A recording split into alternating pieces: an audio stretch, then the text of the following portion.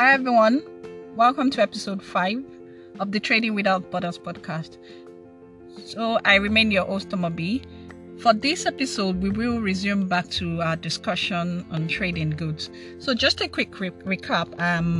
I'd started discussion on trading goods. That was episode 3. My episode 4 and 5 focused on the intra-African trade fair, so I did highlights on that.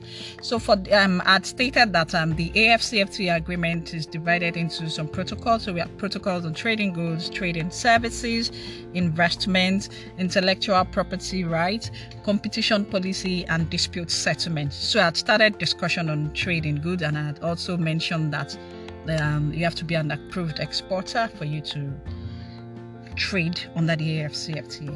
So for this trading goods, we will be looking at what we call the rules of origin.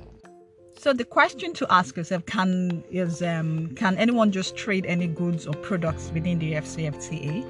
So is it just any goods? Is it free for all? Or I just decide, my country is a member of the AfCFTA, so can we just take any goods or products and just start trading? So this is where the rules of origin come in. The rules of origin basically just the criteria to determine the origin of a good, like the nationality, where was it manufactured or produced. So that is where the rules of origin say. So they are set criteria for you that has been set down before goods can be traded within the AfCFTA. And why is that? So that just to check that your goods are eligible for the preferential treatment under the AfCFTA. So, if a good is being traded by, or a good was manufactured within an AfCFTA member state, of course there are some preferential treatment that the goods will be eligible for, unlike a good that's being produced or manufactured in a non-member state that will still be subject to some restrictions and duties. So that's what the rules of origin is. So there are two set of criteria for products under the AfCFTA. That's for the rules of origin. So how do you determine the origin or the nationality of a product? So the two set of criteria are: one, we have the products must be only obtained within an AfCFTA member state, or it must have undergone substantial transformation. So there are only obtained criteria and substantial transformation criteria.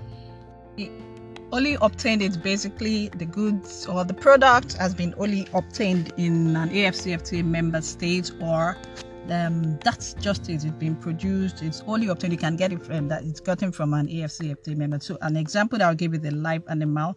Maybe let's say, for example, in Ghana, a live animal that was burned and reared in Ghana. So that's only obtained. That satisfies that criteria. Then for substantial transformation, that means the product has been sufficiently worked upon within an AfCFTA member state. So we're looking at what sort of operation will be considered to be a substantial transformation or substantially worked upon. And there's also some set criteria that is used to determine that. For example, they're like looking at the value added. They're looking at content of non-originating material in the product, the change in tariff heading, and of course specific processes. These are basically what will be used to determine, to check the criteria that's to eligibility of a product. So what we're going to do is the next episode I will be spotlighting some products. So we are going to look at some products to see what to just examples of only obtained. Then for the substantial transformation, that we'll look at, and we'll do some calculation to see the extent, the operation that will be carried out on it to enable it to qualify for preferential treatment under the AfCFTA. So this is where we ended for this episode. Thank you everyone for listening.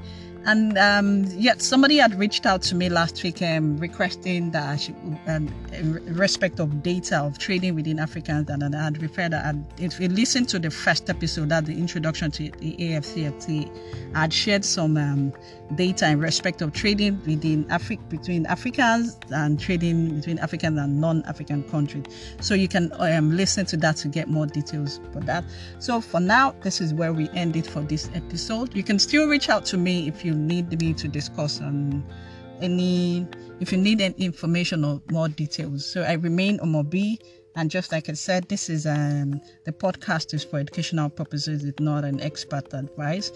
Please reach out to me or seek out your solicitor if you require expert advice in respect of it. Thank you everyone for listening. Enjoy the rest of the day. This is I'm recording this on the sunny Wednesday afternoon in Lagos, Nigeria. All right, till next week Thursday. Bye bye.